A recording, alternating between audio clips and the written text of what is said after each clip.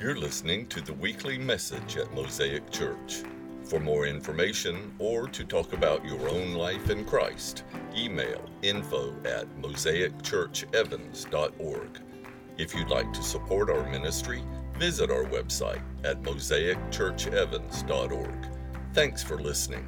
And now, this week's message.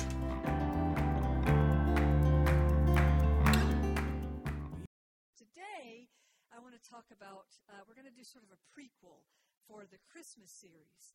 The Christmas series, starting in December, is the title of that series is Not Your Ordinary Christmas. And it's not. I love the line from the song we just sang, Jesus, you don't owe me anything. Jesus, you don't owe me anything.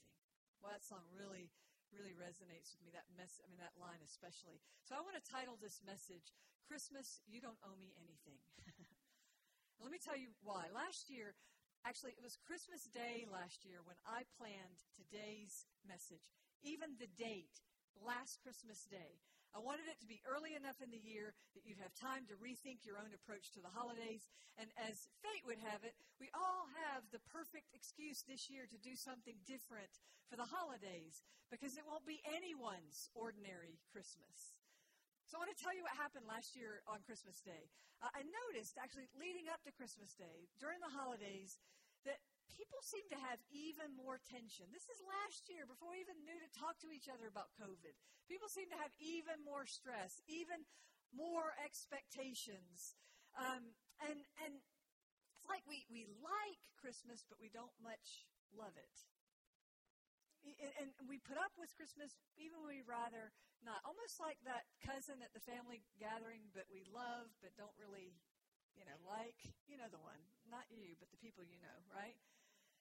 It's kind of sad, but that is Christmas for a lot of Christians. Then on Christmas Day, last year, I got an email from someone who was one of those people who've been dealing with some stress through the holidays, more than average, a little more complaining than usual. And she'd been deeply convicted on Christmas Day, and she wrote this to me. She wrote, I hope you are having an incredible Christmas Day. Today, my family and I are discussing the possibility of creating our own Christmas tradition. For as long as I can remember, this time of year has been a source of anxiety, sorrow, guilt, and the longing for it to be something more, something else, something joyful. So I have raged against it in my spirit, dug my heels against it. I have found every excuse to avoid caring at Christmas. But I will no longer be angry at the season for the joy I failed to find for myself. Right about now, you're all thinking, did I email Carolyn on Christmas Day last year? This is not you. It's no one in this room. She goes on, Christmas doesn't owe me anything. Today, it finally occurred to me that Christmas can be for us whatever we choose it to be. Old things have passed away. I have to let them die. And out of the ashes will be born a new thing, a God-honoring thing, a loving expression of the gift that is Jesus, a loving expression of all that redemption is in all its beauty and glory for Jesus. I loved that email. It charged me up. I immediately had a whole sermon in mind. Christmas doesn't owe me anything, I thought. That's it. What is it about the holiday that gets our expectations all out of whack and leaves so many of us edgy and discouraged, as if Christmas owes us some kind of warm, fuzzy Hallmark movie that doesn't actually exist in real life? Now, of course, last Christmas, none of us had any idea we'd be here if we thought last Christmas was stressful. Oh, my goodness. So the universe has said, you don't even know the meaning of the word stressful, Christmas 2019. I'll show you stress. And to make the point clear, the universe threw the kitchen sink at us. It gave us one of every hard thing. We even had a full moon on Halloween with a time change. It's like we're living in a sci-fi script. I mean, literally. It turns out this didn't happen just recently, but just recently these articles kind of surfaced, at least in my Twitter world, about these Russian scientists who have resurrected these 40,000-year-old roundworms. Have you heard about this? Seriously, they unfroze them, and they are alive, prehistoric roundworms. And somebody has started posting articles about this on Twitter, and somebody took the article, posted it with a note that said, "Read the room, people. Read the room. Not in 2020, please." It's a lot. We are all wound tight. And now we get to experience all this and the holidays. So maybe the question our friend inspired with her email needs to be expanded. And the question for us needs to be this: what do I owe the world right now? What do I owe my family? What do I owe myself? What do I owe my community? And what do I owe Jesus? This week, as we prepare to accept the election results and as we brace ourselves for what looks to be an uptick in viral cases, as we continue to talk about justice and race and politics and the resurrection of roundworms, all of it, what do I owe my family? What do I owe myself? What do I owe my community? What do I owe Jesus? I see an answer embedded in the Christmas story. So I'm going to ask you to turn with me to Matthew chapter 1. Last week we were in the last page of the Old Testament. Today we're going to be in the first page of the New Testament. I want you to look with me at Matthew chapter 1, verses 18 to 25. I'm going to read the whole passage, and I want you to try hard to hear this as if for the first time. This is how the birth of Jesus the Messiah came about. Birth there, actually, the Greek word is the same as the root for genealogy, and they've just come through a genealogy, and so it's really clear. He's connecting us to the Israelite genealogy. This is how the genealogy of Jesus the Messiah came about. His mother Mary was pledged to be married to Joseph. Pledged means engaged. But before they came together, she was found to be pregnant through the Holy Spirit. Now, one other thing I want you to do as we read through it is circle every time you hear the word Holy Spirit, or notice the number of times you hear Holy Spirit. Just in the very beginning verses of Matthew, we find out this is a Holy Spirit story. She was found to be pregnant through the Holy Spirit because Joseph, her husband, was faithful to the law, and yet did not want to expose her to public disgrace. So you can hear there this tension. He's faithful to the law, but he doesn't want to. Expose this woman to disgrace. He had in mind to divorce her quietly. I want you to circle that word quietly. It's huge. But after he had considered this, an angel of the Lord appeared to him in a dream and said, "Joseph, son of David, do not be afraid to take Mary home as your wife, because what is conceived from her is from the Holy Spirit. She will give birth to a son, and you are to give him the name Jesus." Circle that, because he will save his people from their sins. So what is Jesus? What's the name about? The name is to save his people from their sins. Remember, back when we were doing the minor prophets, we found out that Jesus often gave, or God often gave names to people that matched their calling. Malachi was messenger. Jonah was righteous one. Jesus is he who will save his people from their sins. All this took place, verse 22, to fulfill what the Lord had said through the prophet. The virgin, we read this at the beginning of the service. Isaiah 7. The virgin will conceive and give birth to a son, and they will call him Emmanuel. Circle that, which means God with us. So now we're hearing this beginning of how we respond to this story. Holy Spirit, Jesus, who saves us from our sins. Emmanuel, God with us. And Joseph woke up. He did what the angel of the Lord had commanded him and took Mary home as his wife. But he did not consummate their marriage until she gave birth to a son. And he gave him the name Jesus. We've gotten so conditioned by the story and by those very sweet and peaceful nativity scenes that when we hear it read like this, we can hardly hear the details, you know? We hear the story and we think, okay, we've got this. That's old news. Move on. But I want you to listen. This very modest and brief beginning of the story of our Messiah is radical. A man and a woman who are engaged to be married, and in their culture, engagement is as good as married. She'd spent a year preparing to be his bride, and after a year of engagement, she would move into his family home. And this is what Joseph, a faithful Jewish man, had signed on for. But then Mary comes to him and says, this is going to be hard to swallow, Joseph, but I'm pregnant, and I know there is only one way it could have happened.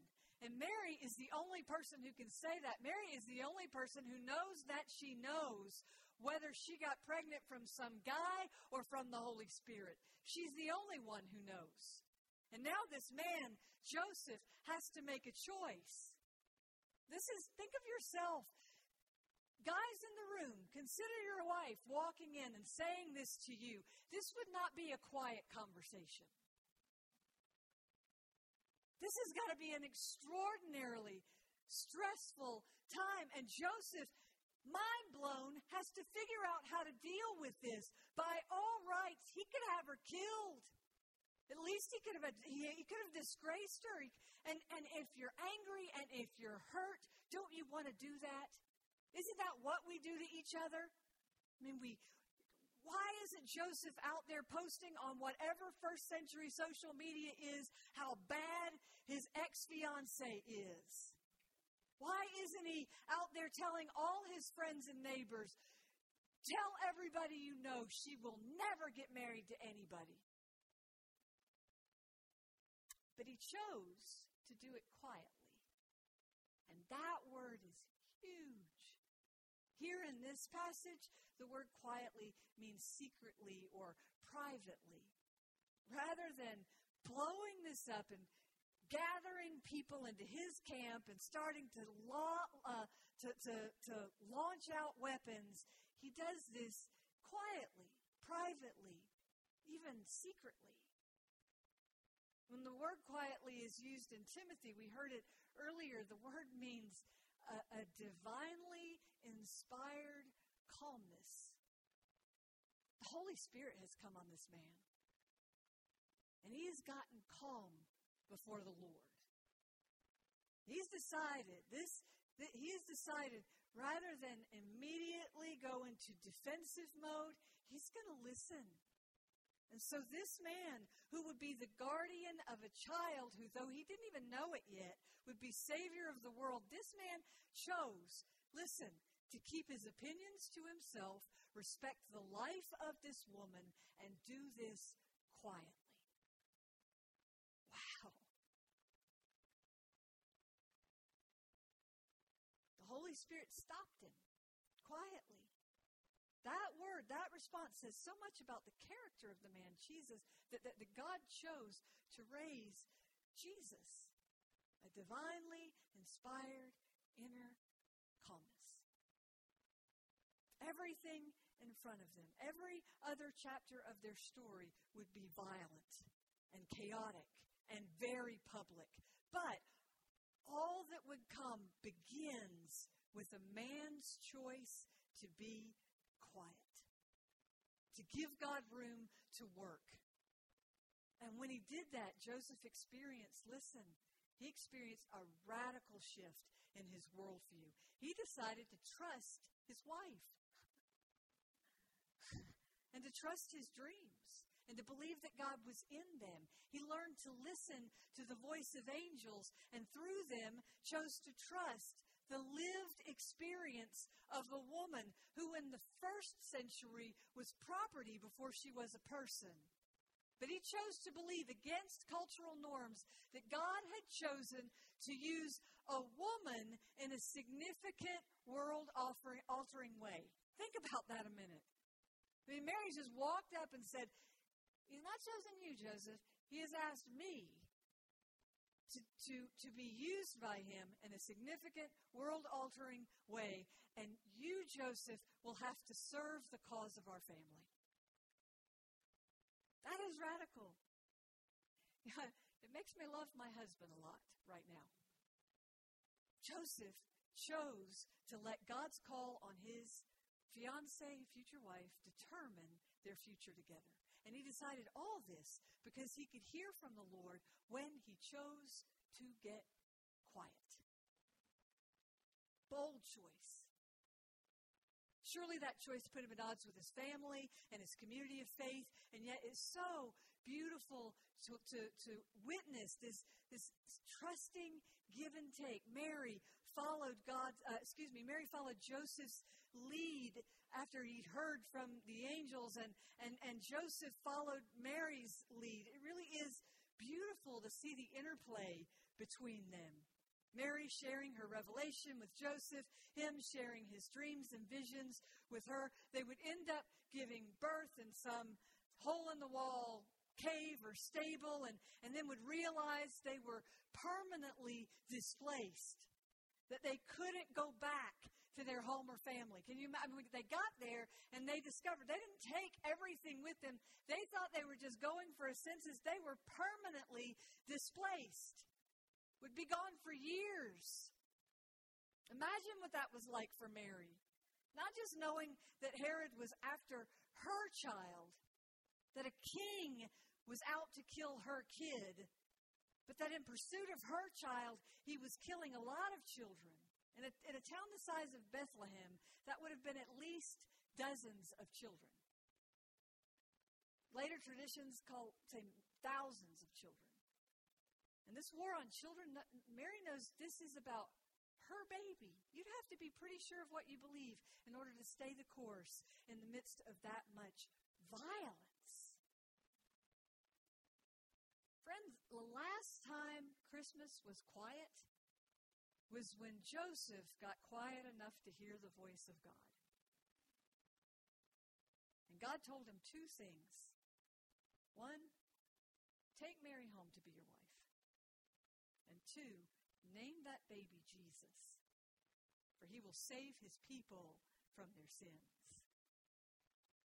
And then, verses 22 and 23, we hear that all this happens to fulfill the word of the prophet. The virgin will conceive and bear a son, and they will call him Emmanuel, which means God with us. These two names, Jesus and Emmanuel, are a powerful pairing. Jesus reminds us of our separation from God, and Emmanuel reminds us of God's desire to restore that relationship. Jesus reminds us that we have been separated from God because of our sin, but Emmanuel reminds us that God loves us so much that he will come after us, stop at nothing to make sure that that relationship is restored. It takes both of those names to tell the whole gospel. Emmanuel, that name for the Messiah, is the one that reminds us we are not the irritating cousin at the wedding that nobody really wants hanging around. We are not the odd man out, the friend God loves but doesn't really like. Emmanuel reminds us that God has fought to get to us, that he battled sinful humanity to be with us, that he actually likes us. You should write that down. God likes me. He doesn't just love me because he has to, because he's God, like your mom or your dad have to love you. He likes you. He wants to be with you. And the chaos that he has to battle through in your life to get to you is worth it. Because God is with us, willingly, lovingly, with us. Everything else can change. And that begins with how we celebrate the holiday that celebrates his coming. That commemorates his withness, W-I-T-H-N-E-S-S. So I'm aware it's only November 1st, but if we talk about this now, we have time to plan for a Christmas season that honors, listen, God's witness and our witness. So here's the real question. Write this question down. What plans would maximize the witness of Jesus so that your witness is gospel honoring? What plans would maximize the witness of Jesus so that your life is gospel honoring? Because, friends, Christmas doesn't owe us anything, but maybe we owe the world a better expression of Christmas, a more peaceful, joyful expression of this incredible truth. God is with us. That's what we celebrate at Christmas. God is with us because God loves us. The truth is not meant to breed chaos, but peace. It is a gift we can give ourselves this year to truly absorb that truth. And it is a gift we can give the world as followers of Jesus to celebrate that as if it is good news. So we come back to our questions. What do I owe my family? What do I owe myself? What do I owe my community? What do I owe Jesus? What do I owe my family? How can I be with my family in a way that blesses everyone in a very off season? Let me emphasize the spirit of Joseph right here. I loved that for the sake of his family, Joseph got quiet. Isn't that great? He got quiet enough to hear the angel of the Lord speak into his life, and that made all the difference. So what if we all channel the spirit of Joseph this year and give ourselves space enough to get quiet before God? What if you make that your Christmas gift to your family? What if you make no decisions about family gatherings or extra activities except the choices made in the quiet presence of Emmanuel? What if? You know, and the thing is, time with Jesus will only improve your family relationships. And out of my quiet time, I can take responsibility for my Christmas moods, my Christmas plans, my Christmas expectations. I can choose not to let all of that sneak up on me. I can get quiet in the spirit of Joseph and pray about what is realistic, doable, especially COVID doable, and not ask more of others than they can give. I can also mind my own limits so I don't end up getting past my limits and become the source of another person's stress. A divinely inspired inner calmness. I've said this so much this year. Grace is the word this year. Grace is the word we need to give each other. Because frankly, we've all, every single last one of us, acted a little bit foolish at some point or another. We've gotten, over the COVID line and just acted out a little bit. Every one of us. But that can't define or be the last word over anybody's life. Grace is the last word over our lives, right? We're followers of Jesus. And patience is the muscle that needs to be flexed.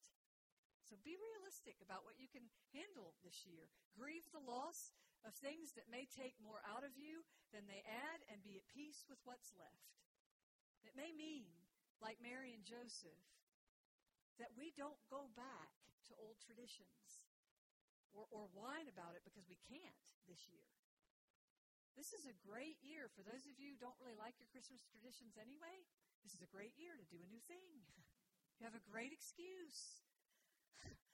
As our friend who wrote the email said, a God-honoring thing, a loving expression of the gift that is Jesus, a loving expression of all that redemption is.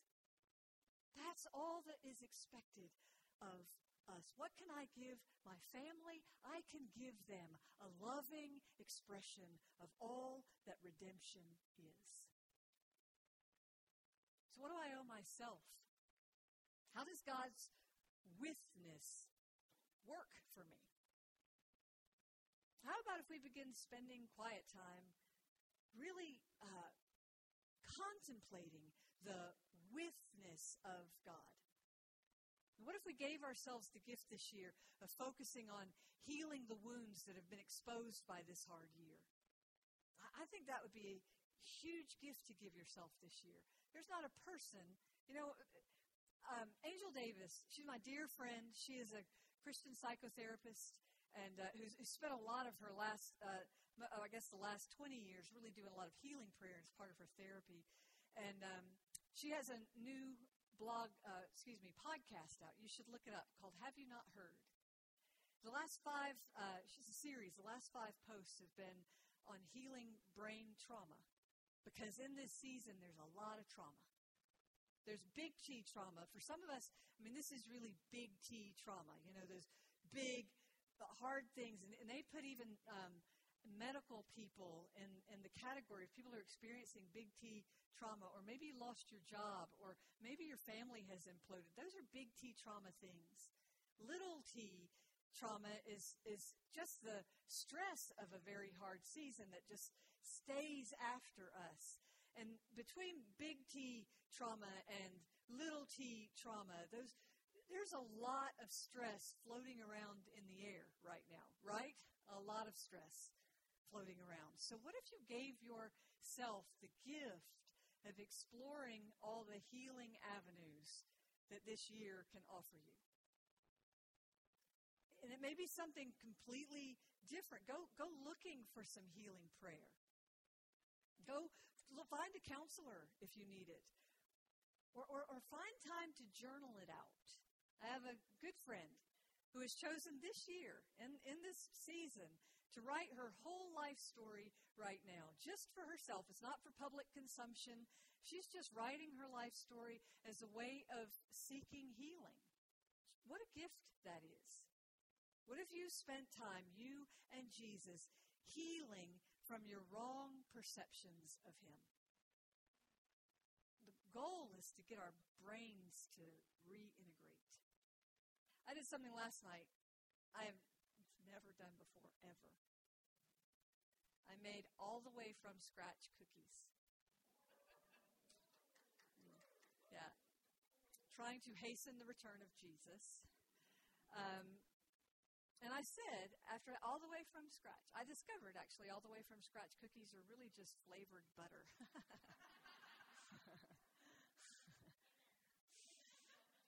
I did it while I listened to worship music. Because I've been listening to some things about how your brain works, and I realized this is probably a really good way for me to spend myself rather than being online, soaking in all the negative. Let me just do something completely different that fires up some different synapses. I promised Steve that I would do this again every single time. There is Halloween, a time change, a pandemic, and a blue moon. Every single time, I will make all the way from scratch cookies.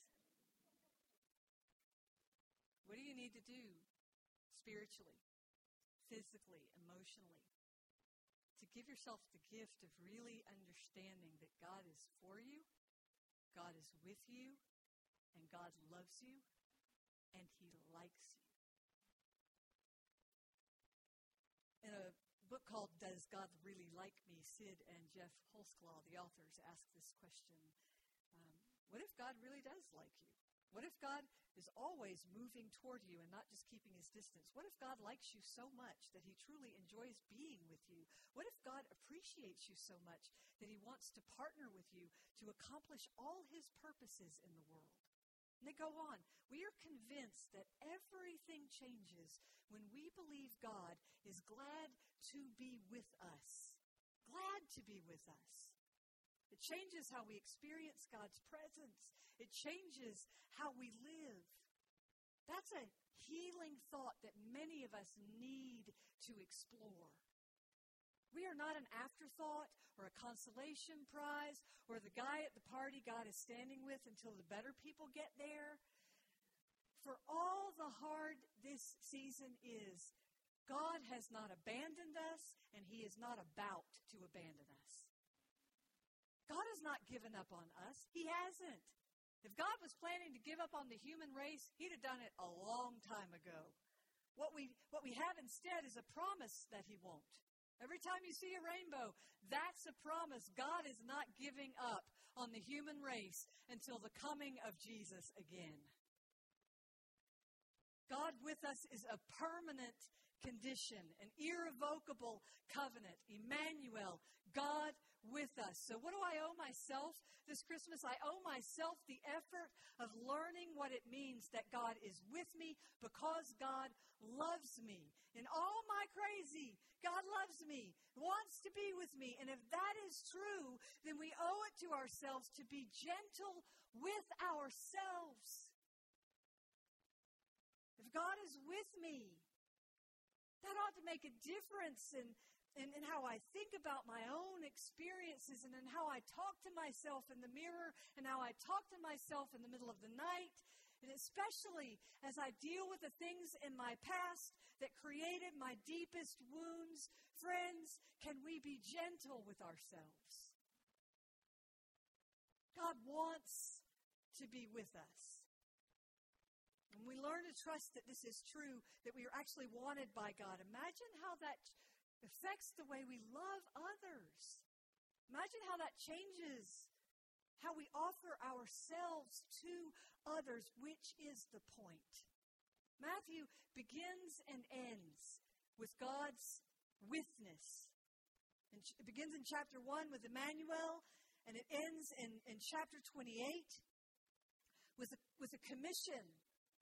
All authority in heaven and on earth has been given to me. Therefore, go and make disciples of all nations, baptizing them in the name of the Father and of the Son and of the Holy Spirit, and teaching them to obey everything I have commanded you. And surely I am with you, even to the very end of the age. Matthew moves us from witness in chapter 1 to witness in chapter 28. When we have embraced and benefited from the quiet and from God's healing, we have so much more to offer the world. What do we owe our community then? What do we owe our community? Well, I think we owe the world a better expression of the Christmas holiday. A joyful expression that emphasizes its goodness. God with us is good news. We owe our community the joy of giving charitably, faithfully, and responsibly. And if you're looking for ideas, try the Mosaic Center. The Mosaic Center at Maxwell House has this marvelous little fun project. They want to give every single resident of Maxwell House a pair of socks stuffed with good things. So you can go out, buy some fun socks, stuff them with good things. There's a list on our website, and then bring them and we'll give them to the people at Maxwell House. How fun is that? An easy way to give back. We owe our faith community the gift of presence. Who can you visit or call or get in touch with before the year is out? Just to be with them. I realize that not all of you can be here in person, but friends, it doesn't cost anything to use your phone. I mean, not any more than you're already paying. And we can visit with each other. Most of us live within just a few miles of each other. Even you guys online, you live just within a few miles of people in your community. Who can you be with this year? For the sake of making sure that your faith community's relationships do not atrophy in a very long and hard season. That is completely doable. What an incredible Christmas mission it would be to express the brilliance and the goodness of Emmanuel by spending time with somebody. I know for myself what I need most and what I expect everybody needs most right now is the kind of loving presence that restores relationships and brings true healing. I want to sit with someone who doesn't want to talk politics. I want to sit with somebody who just wants to talk about, I don't know, cooking. Jesus, please come back. Let me say that this way. As citizens of the kingdom of God, Emmanuel, God with us, our lives cannot matter more than the lives of others. As citizens of the kingdom of God, our lives cannot matter more to us than the lives of others. Because Christianity is at its root an other-focused religion, and it is a community-focused religion. God with us. And we who believe that Jesus is Lord are citizens of His kingdom first, and this must take priority in our speech, in our behavior, in our schedules, in our bank accounts, in our hearts, in our relationships. This is who we are. We are citizens of the kingdom of God, first of all, or not at all. And this is where the story of Mary and Joseph is just so powerful. Listen to this. Once they got their marching orders, they never looked back. Even while they were being counted as citizens of a particular province, even as they were being counted as citizens, they understood themselves as kingdom citizens first. So they traveled for the census, but they didn't let Herod determine their destiny. Come on. They voted, but Herod does not get to determine my destiny. I think that is a word for us this week. What do we owe Jesus this week? I believe we owe Jesus, a declaration of citizenship. This week, maybe more than ever, we need to make the spiritual journey from our home on earth toward the kingdom of God, to be counted, as Mary and Joseph were, as kingdom citizens. We owe Jesus a witness. Our work is to declare the praises of Emmanuel, God with us, our King, and to reject anything other than the kingdom of God as our highest priority and our only allegiance. It is not ours to determine whether one party or another, or one country or another, is more or less holy if the unshakable kingdom of God is our primary country. I mean, those things will shake out underneath, but your primary allegiance is to the kingdom of God, and we are kingdom citizens. The unshakable kingdom of God is our country, and we are kingdom people, members of Emmanuel's family, royalty with power to inform and transform our community and the world in which we live, in which we vote, in which we speak, in which we act, in which we have our being. And Emmanuel, King Jesus, is with us. Not, listen to me, not because we are on the right side of the aisle, but because we are on the right side of the cross. His gospel is our worldview and platform, and it informs our every choice. Scott McKnight says, our purpose is to bless the world by mediating God's joyful presence, His witness. Our work is to bless the world by mediating His joyful presence. Just as God has chosen to be with me, I can emphasize His witness in the ways I witness to His presence. Thanks for taking the time to listen to our message. If you live in the area and are looking for a church home, we'd love to see you. Visit us or check out our website at mosaicchurchevans.org for more information. May God bless your day.